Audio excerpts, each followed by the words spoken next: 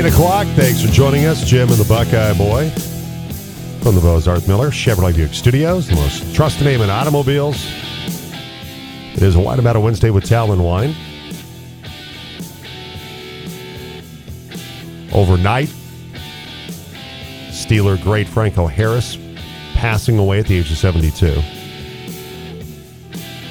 Immaculate Reception, the 50th anniversary, coming up on Saturday when the Steelers play host to the Raiders. Franco's number is going to be retired. And unfortunately, Franco Harris will not be there to have Steeler fans embrace him once again. I'm with you. It's just why did it take this long for them to retire his number? Right. Where if it was the Immaculate Reception and the anniversary of that, the significance of that was the tie-in, then they could have done it the 30th and the 40th for Franco Harris. Yeah, they could have done it a number of times. Those teams are in the same conference. They play every 3 years at least. Exactly. So was it Franco getting to the Hall of Fame? Well, he was in the Hall of Fame in 1990. It's not like they were waiting for that to happen. That happened a long time ago. So they played in sad. 72, obviously. They played in 77, the 5-year anniversary. Franco was still playing. Yeah, at that point, you're not going to do anything. Right. They didn't have the 20th because they didn't play in 92. They didn't have the 25th. Didn't play in 97. But they played in 2002, 2012. So they've played on the 30th and the 40th and the 50th years. Now, it's this week, which is appropriate, but still, that seems like a very... Like, what if, by some measure, the NFL schedule never works out? Do you do this at all before he ultimately passes away? If you're the Steelers, like, well, it's the week of, and it's the 50th, so now's the right time. Are you for real? Like, you had to wait 40 years after he retired, 32 years after the NFL decided he was a Hall of Famer? I mean, dude's franchised his all-time leading rusher, wasn't he, at one point? Yes. If not still. When they announced it. He's still 15th all-time. Yeah. Jerome Bettis passed him, but still. So here's some of the comments of when it was announced that he was going to have his number retired. That the comment was made from Steelers president Art Rooney. It's a long overdue jersey retirement given Franco's remarkable contributions to the team of the decade. Many have said, and I agree, the Immaculate Reception was the turning point in franchise history. My grandfather was quoted once as saying, before Franco got here, we didn't win much. Since he got here, we don't lose. I think that sums it up pretty good. Franco's impact on the franchise would be hard to overstate. And Harris made the comment, it wasn't something top of mind that you think about. You just know that the Steelers don't retire numbers, so you don't have any thoughts about it. When they said it to me, I was blown away. It was such a wow moment. Because the only numbers that have been retired, Joe Green and Ernie Stotner.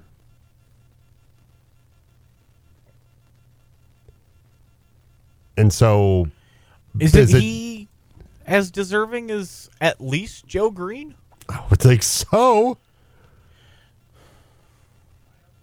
So does this speak more to the Steelers' just reluctance to retire numbers? Well, and here's the thing. It's not like they have only officially retired 3. I think there's 11 or 12 more that have not been reissued since the most famous player stopped playing.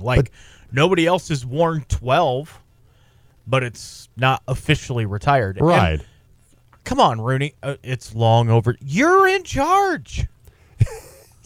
And either numbers are retired or they're not. Right. Right. In the case of Terry Bradshaw, Jerome Bettis, Troy Polamalu. These are the late Mike Webster, Mel Blount, Jack Ham, Jack Lambert, Hines Ward, who's very good. Yeah. Who's great. That either you retire either they're retired or they're not. Right. If you're not going to reissue them, then retire them, right? Like, how many more of those guys have to die before you're like, okay, you get your jersey retired? Like, are you going to retire Jerome Bettis' jersey in 40 years? Because, well, he was a Hall of Famer in 15, and we got to wait 32 years because we set a precedent with Franco Harris. It just doesn't Long make any overdue. sense. You're in charge of that. And you've only had two guys. Ernie Stodner, who was with the Steelers for 14 years, 9-time Pro Bowler, All-Pro defensive tackle, first number to ever be retired by the Steelers, Pro Football Hall of Famer, 1969. In my memory, better known because obviously I didn't see him play, was too young. Longtime Cowboys assistant coach, Ernie Stodner. So Ernie Stotner stopped playing for the Steelers in 63. His jersey was retired October of 1964. So Joe Green stopped playing in 81. His jersey was retired in 2014. Pretty long stretch, but Yeah. but still sooner than this. Come on. I mean, I don't want to. Long overdue. I don't want to belabor the point. I think we've probably kicked this around enough. Yeah. It just it's silly. It doesn't make any sense. Right. And now, sadly, Franco Harris is no longer with us, and he will not be there to enjoy being just the third guy ever in Steeler history to have his number retired. Like, I know the for Patriots. no specific reason, not particularly good reason why. No. Maybe this will be the thing that makes the Steelers think a little bit about when they retire numbers and waiting around much longer for the Terry Bradshaws and like where anybody, like we don't know what's going to happen to anybody, right? Yeah. Regardless of their age. Are you going to wait around forever for Jerome Bettis, Troy Polamalu, a couple of greats to Mel Blount? You know, that time has passed for Mike Webster, who died several years ago. Going on precedent that they've set for themselves, we have another 24 years to wait for Jerome Bettis. Lambert and Ham. 50 years from his rookie year. Two guys that to me, Lambert in particular, that like Franco, kind of are when you think about the Steelers teams of the 70s, you think of Jack Lambert with the missing tooth and it's that scary look that guy had on his face. He was a great inside linebacker. You're not going to give 12 to anybody else either, right? No, I mean, as much as I think Terry Bradshaw was more... He's the guy that was kind of riding the coattails the team to Canton, yeah. That's kind of my thought about him, but he's a quarterback that won 4 Super Bowls. And so he deserves that. He deserves that honor, whether I think Terry's all that great or not. It's probably not fair on my part. But you haven't reissued it since he retired anyway. His number should be retired. If you're not going to issue it to anybody, then just retire the thing. That's like and saying, honor the player with that. You know, we got another 15 years to wait for John Elway's jersey to be retired. It's like Dan Reeves in the Ring of Honor. Yeah, unfortunately that's passed with the death of Dan Reeves. I just think either you think they're good enough, and it needs to be acknowledged, or you don't think they're good enough.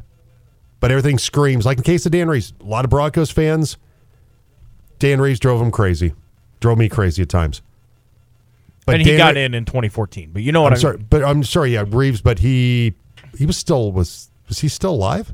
I'm pretty sure he was. Yeah. Yeah, he died this year. Like it's just this year. Okay, my apologies on and that's me too. I got that wrong. But 2014, he took him to 3 Super Bowls in 4 years.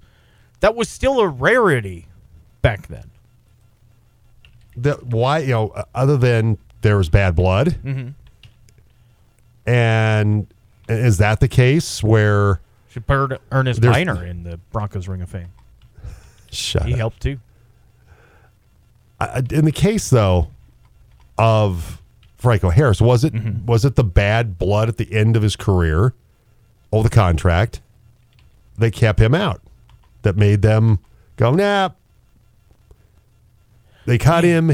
There was issues over his contract, as Howard referenced. If you're holding on to that for 38 years, if you're the Steelers and that's why you refuse. And that's ridiculous. Damn, that's some bitterness. That's bitterness that I kind of respect a little bit, but still it's ridiculous. The man should have been there a long time ago. Long time ago. And sadly, like you said, now it's a situation where he's not going to be able to be there to enjoy what should have been an incredible moment for him, an incredible moment for his family. Yeah. That he will not be able to participate in that. So if you got some thoughts on it today, 970-242-1340. I know he's going to catch a stray, but I'm looking at the Broncos Ring of Fame, and it was 32 years after his Hall of Fame enshrinement that Franco had his jersey retired by the Steelers. John Lynch spent 41 months as a Bronco, and he's in the Ring of Fame. There are those moments, right? There are guys that's like, yeah. I don't like, well, John Lynch, great player. But great player, but I'll still die on that hill. Great Bronco? No, he wasn't. Josie Jewell's wearing that number now, isn't he? Yes, he is. Okay. Josie Jewell wears number 47. I'm not saying. I'm just saying. I'm saying you're right. I'm not. I think I was the first one to talk about that. Yeah. Saying, how ridiculous is it that John Lynch is in the Ring of Fame? Yeah. He's not even in the Hall of Fame. And so, and I don't know if he'll ever go. I just, to me, it makes no sense in some of this stuff. John Lynch is in the Hall of Fame. Oh, that's right. We're not having a good day today. It was last year though. So. Oh, okay.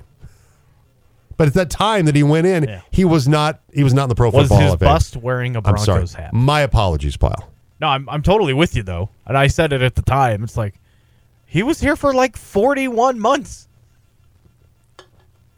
Like 4-year career does not get you in the Ring of Fame. Right. It just doesn't. Larry from Clifton, the Steelers were waiting for the ESPN special. The 50 for 50 or whatever Yeah. it is? 30 for 30? Sure. All right. So, yeah. The Broncos get the Rams coming up on Christmas Day. Yay. And what did we do? We're getting coal for Christmas? barely so. This sucks. But the good thing is this, okay, if you're a Broncos fan, that number one, at the end of the 5-game losing streak. Only 3 games left. There's only 3 games left. Woo! And that offensively, they've started to put some things together. Let's be fair about this. Defense has helped them out in a big way, have they not? Yeah.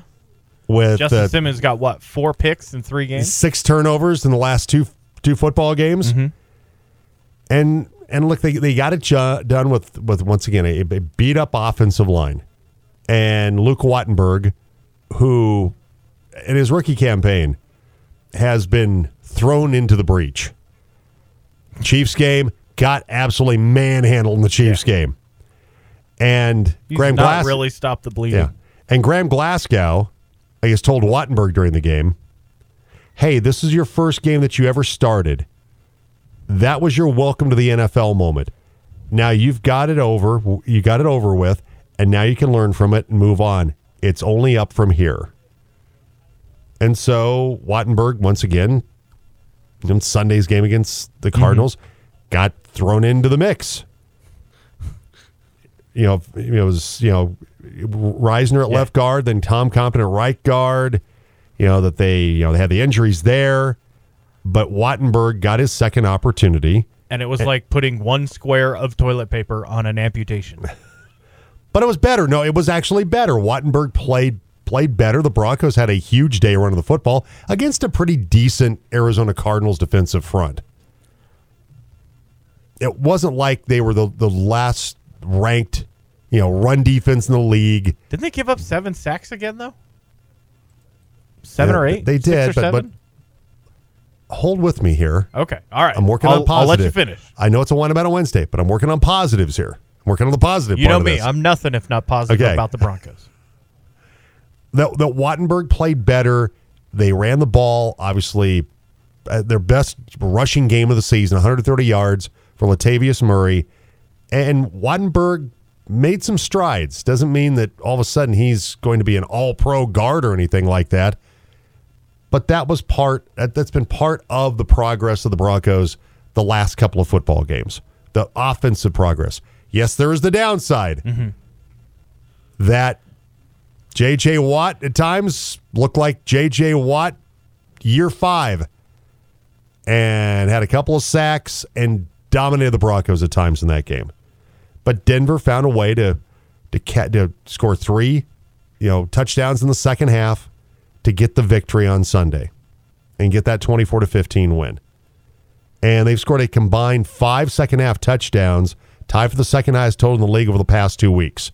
So the offense, which has been non-existent in second half of football games, last 2 weeks against the Chiefs, the Cardinals, it's been there for Denver. They had 1 third-quarter touchdown going into December. They now have 3. That's getting better.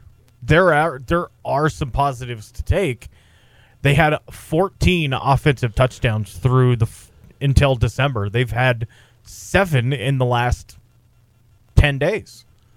And they haven't played for 3 of those days since this last Sunday. So things are getting a little better, but it's still when the only direction to go for like a Luke Wattenberg is to get better because you can't get much worse. Yeah. Then I'm glad he's actually getting better because if he didn't get any better from where he was, it shows that George Payton made a hell of a mistake drafting that guy. Yeah, that's a big whiff. So, Broncos and Rams, this game is not what we thought it would be. We didn't expect these two teams to be 14-10. We didn't expect it to be Russell Wilson against Baker Mayfield. We didn't expect that matchup.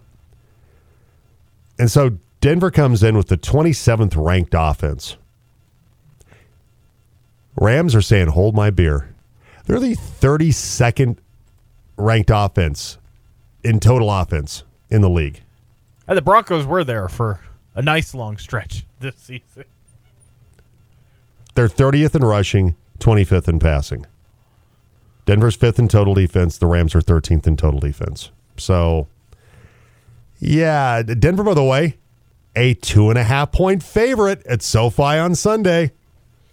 You get 3 for being at home. Yeah. The Broncos are favored by Vegas essentially 6 points. A touchdown? Yes, they are, sir. Wow. Yes, they are. The Rams must really suck. They really suck.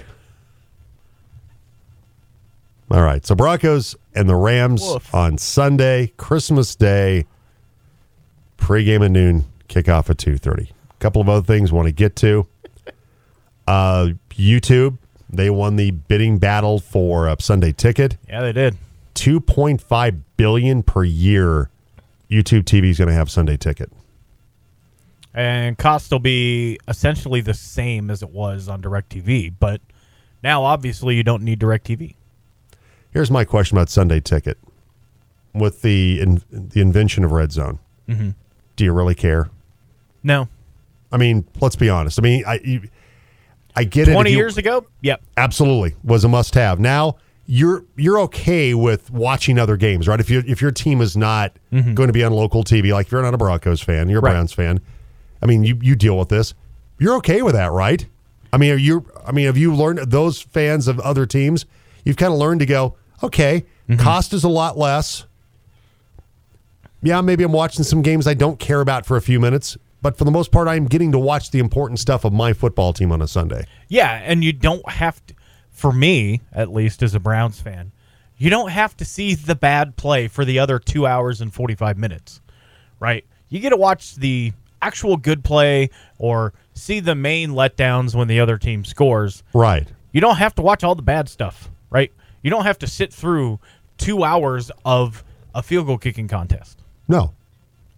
But they usually get to the stuff that's the good stuff. They stay on the games which the only downside is if your team's in kind of a slog of a game, then you're not going to see a whole lot of it. See a whole lot but of you're it. not going to miss a whole lot either. Exactly.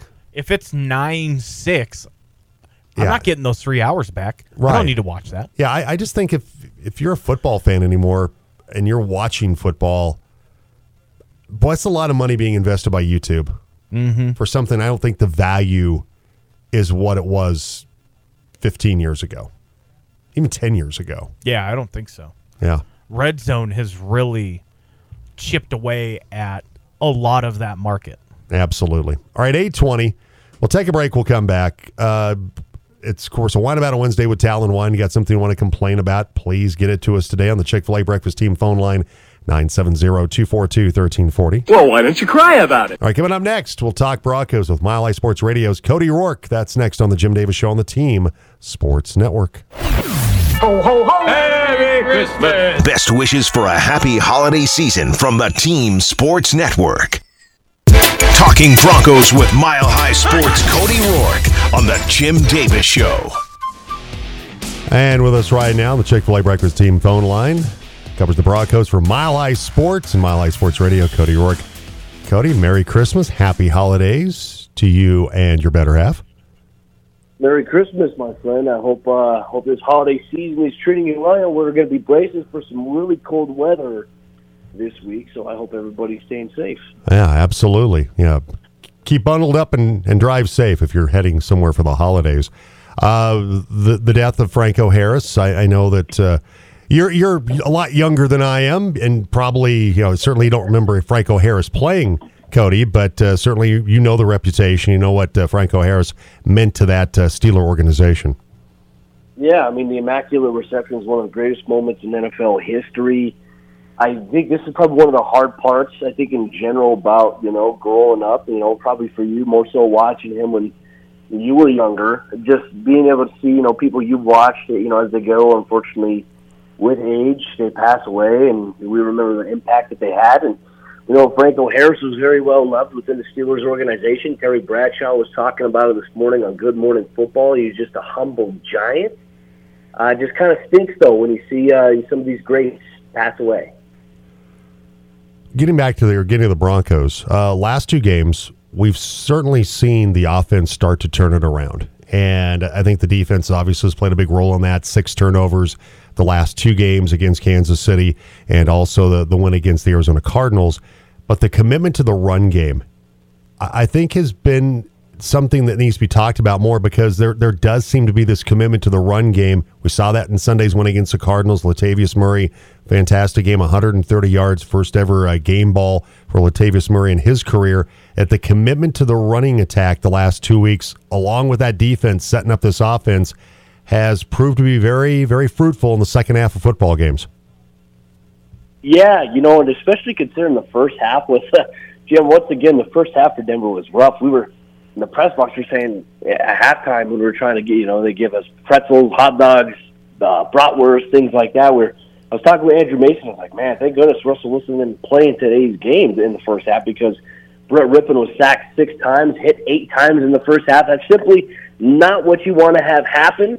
But the emphasis was, okay, you're down 9-3. If you can generate some momentum and, get a score, it plays in your head. Denver did just that. But really the run game, as you mentioned, Jim, that was something that they built on. And we haven't seen that this year. This was the highest output on the ground since week 2, where they had 142 yards on the ground total. They had over 170. And I think the combination between Latavius Murray and Marlon Mack, I like it. I think that's a very good dynamic duo between these two guys. Brett Rippon, I thought, commanded the offense really well. But, yeah, the commitment to getting the run game going is important because, Jim, I think we've seen that the Broncos have been so pass-heavy this season. They've been unable to get the run game going. It has been easier for opposing defenses, to really emphasize the game plan, to just, okay, if we can limit Russell Wilson, we're all good. We'll win this game. And that's really what we've seen with the Broncos offense throughout this season. The last 2 weeks have been a step in the right direction. Wasn't this what it was supposed to be, though, with the zone rushing attack, with the run kind of setting up the pass for Russ and Waggles and Boots and things like that? It just seems like this is what it was supposed to be, where Russ would feed off the rushing attack. And you're right, it seemed to be completely opposite. It was throw the football over the place. The rushing attack was very secondary in terms of the offensive approach. And it seems like this is where it's supposed to be. This is how it's supposed to work for this team to be effective on the offensive side.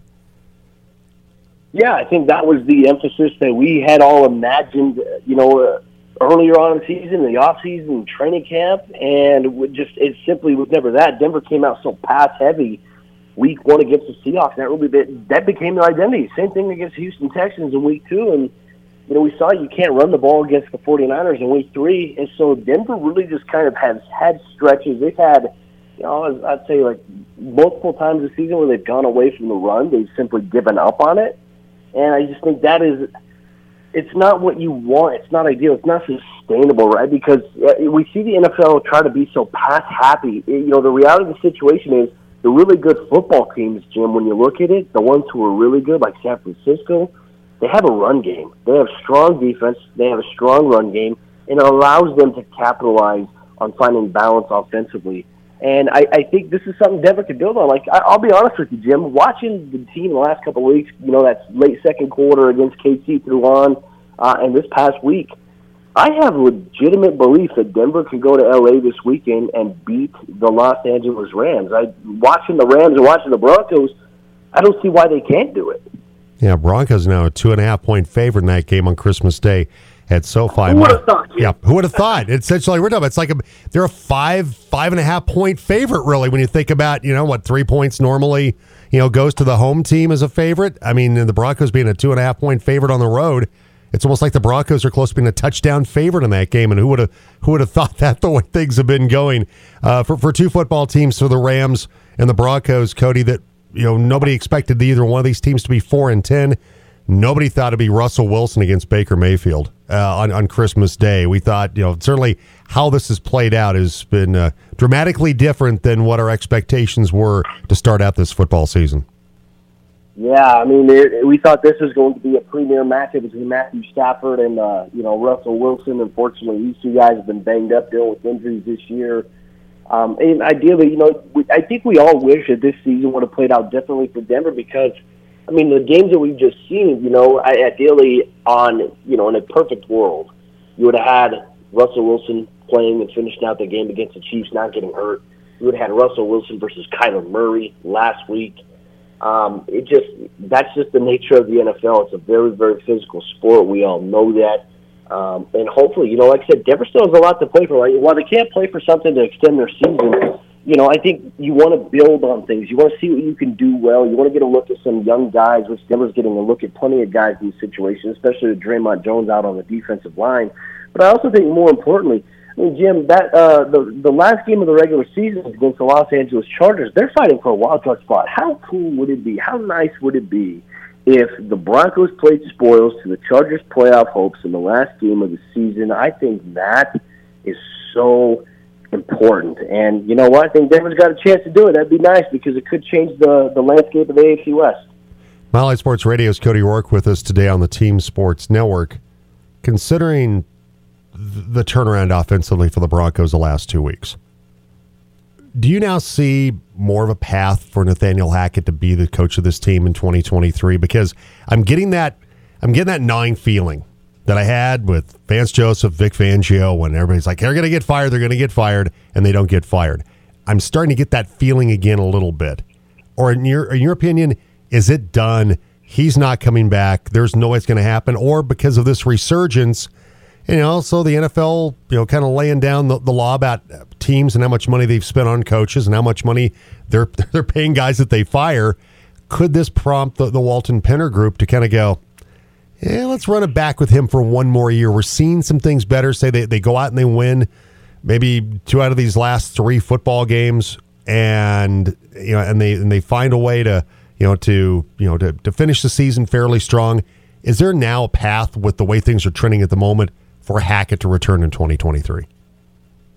I think that the timing of the NFL releasing that information is very interesting. Part of me believes, here's the deal. I think a lot of people are like, okay, has Nathaniel Hackett lost the locker room? No.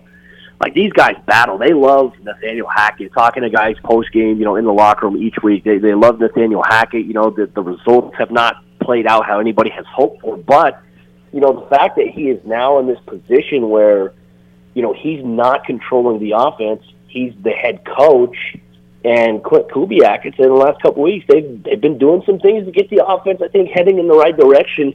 Granted, I haven't been very happy with some of the personnel decisions on the offensive line. I have no idea why it made sense to bench Calvin Anderson and put Cam Fleming in the left tackle, but that's just a Butch Berry issue, in my opinion.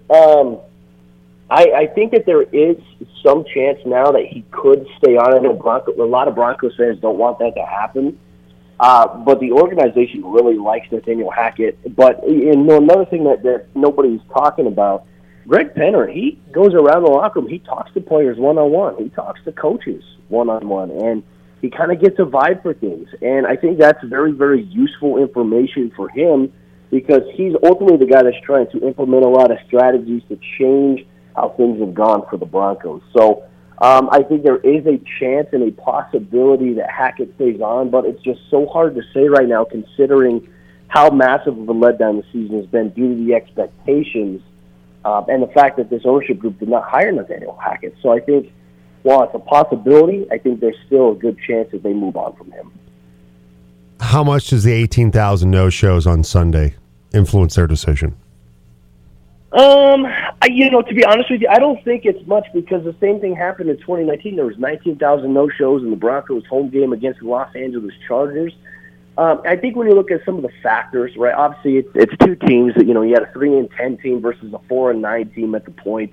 You didn't have no Russell Wilson, no Kyler Murray, so I think that was a big part of it as well. I think that they're looking at that, but ultimately I don't think that's going to matter as much about their decision that they make. Mile High Sports Radio's Cody Rourke with us today on the Team Sports Network. Cortland Sutton continues to work through the hamstring issue. Do you think we'll see him Sunday? I think there's a good chance. Obviously, I'm going to head out to practice here this afternoon at the UCL Training Center. We'll see if he does any light work limited, because I know last week, he was working on the side field with Chase Edmonds. I do think that there is a chance Cortland does return, but as you all know, hamstrings, they are tricky, and they definitely impact everybody differently. We'll see. I think that there is a chance, though. All right, a couple of things we want to get to wrap it up here. Ronnie Hillman in hospice, reported by Derek Wolfe and Orlando Franklin, two of his former teammates that worked for the Fan. Just really hate to hear that. Ronnie Hillman's 31. He's battling pneumonia. Of course, he's been battling liver cancer. But just hate to hear that because he had such an impact, maybe not so much in the Super Bowl, but during the regular season when the Broncos won Super Bowl 50, Cody. Hate to hear that for a guy that's only 31, that his life certainly is in the balance right now as he goes through hospice. Yeah, it's just unfortunate news to hear. It's been, for example, like last year, Denver lost Demaryius Thomas, and it's like these guys are 33 years old, 31 years old right now. Like, that's just, it's not normal. It's not normal to hear things like that. This is the first I heard of, obviously yesterday when everything got reported, it was the first I ever heard about, Ronnie Hillman battling liver cancer, 31 years young, and has had a pretty good career, has had some pretty good moments in his career in the National Football League, and on top of that, dealing with pneumonia. That's tough to deal with, and unfortunately, I hope he pulls through, because it's just, we're seeing so many young people pass away way too early than they should, and I just think it's just an unfortunate thing. I'll always remember how electric Ronnie was. Like, gosh, he was fast. He had so much speed. Like, he wasn't the biggest running back. He was undersized, but man, he was a blur. He and C.J. Anderson, they really complemented each other really well as that kind of 1-2 punch in that Super Bowl 50 season. I remember the Green Bay game, Peyton Manning versus Aaron Rodgers, when the Broncos defense flustered Rodgers for the first time really in his career. People made Aaron Rodgers look crazy. And I just remember Ronnie Hillman breaking off a couple of big runs. He had a touchdown run. CJ had a touchdown run. Like, they were a fun duo to watch, and obviously our thoughts and our well wishes are with Ronnie and his family at this time, and I hope he does pull through. All right, your Christmas wish for the Broncos would be what? Let's get have them get another win. Put Cole in the stockings of the LA Rams. I don't know if Aaron Donald is going to be playing in this game. I know he's been banged up and injured. But you know what? Broncos fans need a win. They need that. And I said it last week. I said, this second half has been fun to watch. Broncos fans needed this. And so, Christmas wish list, a Broncos win on the road in Los Angeles. That would be nice. And also, if I'm Russell Wilson, I'm asking for protection from my offensive line. Yes, absolutely. After you had to watch Brett Rippon get sacked, 7 times in that game last Sunday. Are you going to L.A. for the game? I'm not. I'm actually coming to Grand Junction on Friday. So all right. I decided, it'd be different if they were winning. It's like, that was my thought process on it. It's like, it's Christmas Day. There's nothing for them to essentially play for, so I'm just going to spend it with family. So, well, very good. Well, have a safe drive over here, and have a very Merry Christmas, my friend. Always good to talk with you. Thanks, Jim. Appreciate you guys. Go Tigers. All right, there he is, Cody Rourke, Mile High Sports Radio. Read his work at Mile High Sports website as well. All right, 8:38. Jim along with the Buckeye Boy today from the Bozarth Miller Chevrolet Buick Studios. Some thoughts on the passing of Franco Harris today. Text or call us, 970-242-1340. Alex, how far, how about basically putting Jerry Rice in the Broncos Ring of Fame since John Lynch made it? Okay, in fairness to Lynch, he did play 4 years. He did actually play in games. Mm-hmm. Jerry didn't even get out of training camp. So, yeah. I remember how the excitement, Jerry Rice is going to play for the Broncos. Right. Jerry Rice put in Simeon Rice. Why not? Yeah. Sure. John Lynch teammate. Yeah. Twice over, I think. There you go. Yeah. All right, 8:39. We'll take a break. We'll come back. On the other side, we'll talk some Avalanche hockey with the radio voice of the Avalanche, Connor McGahey, Avs in Montreal tonight on the team at 5:30. We'll get into that next right here on the Jim Davis Show on the Team Sports Network. All right, there, let's go. We got a place to be. It's Christmas time. Let's roll. Jen is delivering a sleigh full of TDs, dunks, and slap shots this month on the Team. Talking Avalanche hockey with the voice of the Avs, Connor McGahey, on the Team. And joining us right now, Chick-fil-A Breakfast Team phone line, the radio voice of the Avalanche, Connor McGahey. Con, how you doing, man? Good morning, Jimmy. It's from the Conmobile this morning. Ah. Con truck. The Con truck on the move this morning. On the move, yep. With the earlier start tonight, I suppose. Morning skate is a little bit earlier, so that's where we're at today. Mobile radio studio. Here we go. All right. Well, we'll drive safe while we're doing this, okay? Make sure we don't want any accidents. Hey, get out of the way! Hey, come on!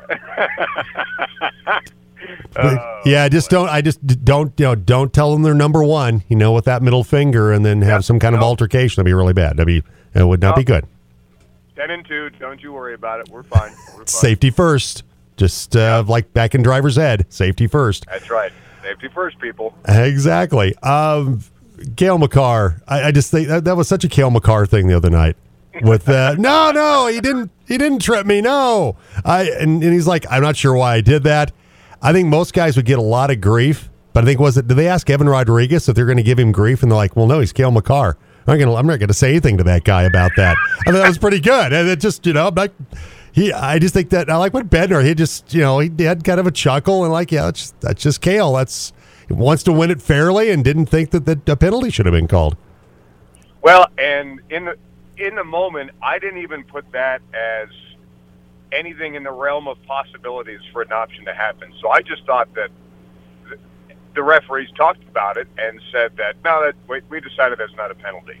And I said, well, that's weird. And then I couldn't hear what Brandon Blandina, the referee, said. He said the penalties declined. And I said, no. The NFL was yesterday. You can't decline a penalty. What is that? So everybody in the press box was talking about it afterwards, and they said, what the heck just happened? What was that? And then they pulled up the video, and the replay from altitude showed that Cale looked back, and Blandina's arm was in the air, and he waved him off. And then, the internet amazes me. They went back to find a game in which Alexander Ovechkin did the same thing against the Vegas Golden Knights. He declined the penalty. Said, no, I just lost an edge. That wasn't a trip. So, to me, it's not all about penalty minutes. The Lady Byng Trophy should go immediately to Cale Makar. Voting has closed. the ultimate gentleman, the ultimate sportsman, with Cale Makar saying, no, it wasn't a penalty. But Avs get the shootout win. The return of Evan Rodriguez, who came up with that goal in the shootout, that's been important for the Avalanche, getting Evan Rodriguez back. Oh, goodness me, yes. There's a bunch of people before the season began that said, Rodriguez, he's better. But, I don't know. I guess we need some bodies. And, goodness, he's as smart as it comes. And the fact that move that he's done twice now, he did it on Shesterkin versus the Rangers and Sorokin versus the New York Islanders, is amazing. And it's not just a move in the shootout. I mean, he's come back and pretty much jumped right into the fray. I mean, you're talking about almost, I mean, it's been Mikko Rantanen and JT Compher leading Avs forwards in ice time, but then right there is Evan Rodriguez, and you've needed him to shoulder a little bit of a load, and he's been magnificent. When he was, it looked like it was going to be a long-term injury because you don't know with knees and any lower body, to be honest. So the fact that it was more on the optimistic side was good for everybody involved, and he has been a difference maker every single night for the Avs. And you mentioned, Connor, that Evan got the shootout goal against Sorkin, and that was an incredible goalie matchup where Alexander Georgiev just was brilliant once again. 26 saves to get his second shutout of the season, 10th of his career. Yeah, and in his 150th NHL game as well, nice little milestone for Alexander Georgiev. But that's two now. I mean, and two goaltenders that he's very familiar with. Obviously, teammates with Shesterkin. And the New York Islanders and Rangers play each other every other night. They're playing tomorrow, as a matter of fact. So there's a lot of familiarity there, and I think that's you always try and look at psychology of a player, like what motivates a guy. When do players play their best? Where do they play their best? And it seems that Georgiev almost likes the challenge and looking across the ice and having a familiar face to battle against, because some of his best games have come against the best goaltenders, and so that's why it was even more impressive that the Avs have a season high in shot attempts and one shy of a shot on goal for a season high for them. But at the other end, I mean, the Islanders have some good chances, and Georgiev plays simple, he plays well, and he was just one save better in the shootout. Him in the shootout, he outweights everybody. He's so patient. He doesn't bite on anything, and he almost makes the shooter make the mistake. I mean, that's what happened on two of those three attempts from the Islanders, is that Georgiev didn't have to do anything, but the shooter felt like he had to do all the work. So that's where the mental game of it comes into play. We saw that even in the World Cup with Martinez for Argentina the other afternoon as well. So, but Georgiev, well-deserved second shutout of the season for the Avs. Avs radio voice Connor McGahey with us today on the team. Connor will have the call on the team on the team tonight when the Avalanche take on Montreal pregame at 5:30 for that one on the team. And a couple of things to get to. Nathan MacKinnon was on the ice yesterday, going through some individual workouts. So his progress, his timeline, at least according to Jared Bednar, is still, we're still maybe about 7 games out for his return. Also, Dennis Malgin, who they picked up in the trade with Toronto, kind of caught up in the immigration thing right now, has yet to practice with the Avalanche. With Malgin, what does he bring to this team in that trade that they made with Dryden Hunt, sending him to Toronto? Yeah, and I asked a couple people the same question.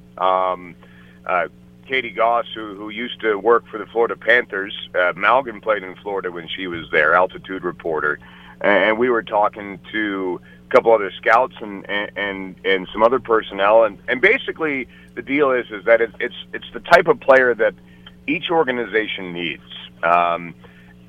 Basically, the video was being circulated for Toronto fans where Dryden Hunt hit Pasternak, and then Nosek wanted to pick a fight, and then Dryden Hunt dropped Nosek to the ice in 4 punches. That's the type of game that Toronto needs right now, and the Avalanche need a little bit more skill within their forward group.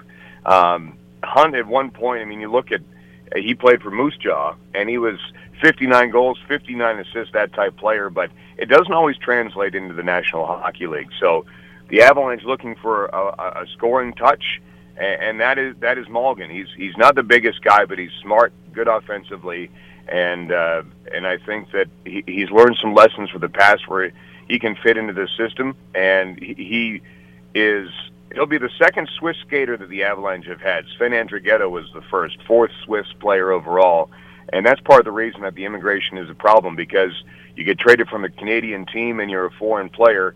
That makes it a lot more difficult in comparison to being a Canadian team with a Canadian player or an American with American team with the same visa rules and regulations. So not sure how long it's going to be, but I think he brings a little bit more skill, a little bit more scoring touch for the Avs when he does make the lineup.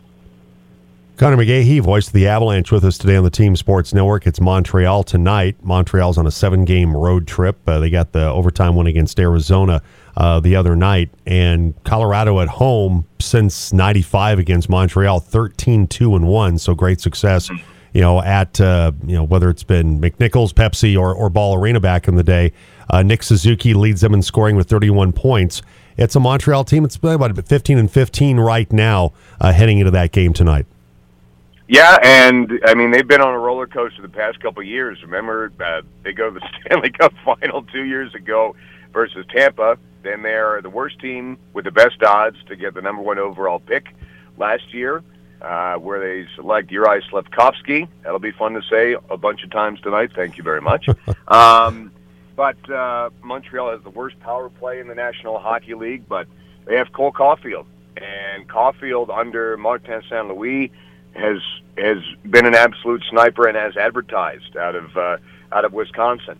When Dominic Ducharme was the head coach of the Montreal Canadiens, Cole Caulfield, who was selected one spot ahead of Alex Newhook in the draft, only had 1 goal, I believe. And for whatever reason, Ducharme and Caulfield didn't line up, but Martin St. Louis has set Caulfield free, and between him and Nick Suzuki, who are best friends, I mean, it's turned out to almost be a joke that they go and do everything everywhere together.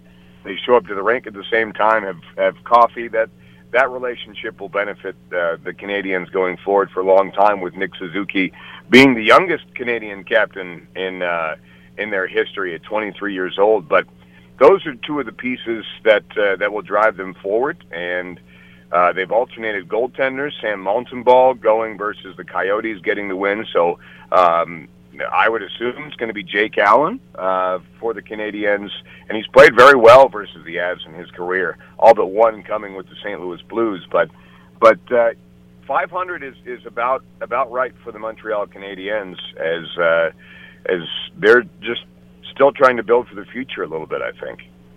5:30 for that one tonight. Connor will have it right here on the Team Sports Network, the Avalanche against Montreal. So, Connor, going to ask you this before we wrap things up here. Your favorite sports Christmas gift you've received over the years? What would it be? Oh, goodness me. Good question. It's funny because our family really doesn't, we don't do a whole lot of gifts because everyone just has enough stuff, Right. But I think that sports related, I mean, I got to set the Wayback Machine for a long time ago here with Sherman and Peabody. That's good. I would probably say that in maybe '97, my brother and I got together a team signed Avs jersey, along with an air hockey table. And that's sweet. I think the air hockey table was probably, that was the crown jewel. The air hockey table in the basement was fantastic. We loved that thing. This is eons ago, but yeah, I would probably say those are the two, with the air hockey table being the winner. Yeah, I think for me, I had the Mattel handheld electronic football game and basketball game, where you could pick the defense, whether it's zone or man. Yep. And had that. Had the electric football game.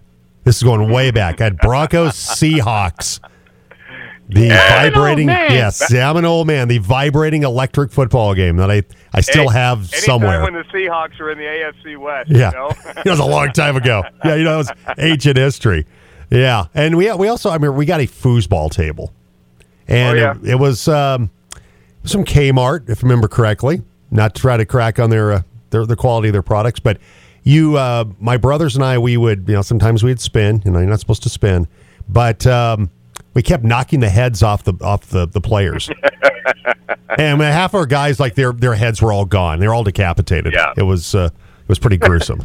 But we had a lot of fun That's with what you that get for foosball team. breaking the rules, Jimmy. I know. Rules. You lose your head if you break the rules, or at least that your foosball guy loses his head anyway. Hey, Connor, yeah, I'm sorry. Go ahead.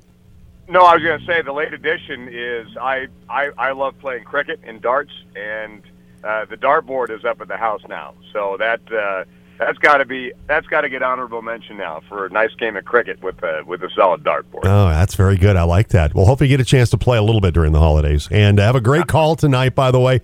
Merry Christmas. We always appreciate it, Connor. Thanks, man. It is my pleasure. Merry Christmas to you, Jimmy, to everyone there, and to everyone listening. I hope it's a great weekend, and thanks for having me on. Always a pleasure. Take care. Drive safe, Connor. See ya. All right. Connor McGahey in the Conmobile today. Yeah. On the road, on the move. Your foosball table reminded me. My parents got me one of those mini air hockey / pool table type deals from Kmart back in the day. Yeah. That was kind of fun. I completely forgot about it. Yeah. But we just we just spin it, and Yeah. you'd hit a shot, and you'd bust a guy's head off. Because we cheated. We weren't supposed to be spinning. And then we finally started playing by the rules, and their heads were saved, at least the remaining ones. You imagine how much of a dive those players would do if it were real. It's like, oh, my noggin. Oh, my head, it's gone. In that case, it'd be okay if they flopped, right? Like, that's pretty understandable. Probably. He just got decapitated. But there'd be some NFL fans who'd be like, soft. They're still soft. Soft. Ronnie Lott would have got decapitated, and he would have got back up and made He the would have play. just cut it off and made the play. All right, we'll take a break. Hour 3 coming up next with the voice of the CSU Rams, Brian Roth, on the Jim Davis Show on the Team Sports Network.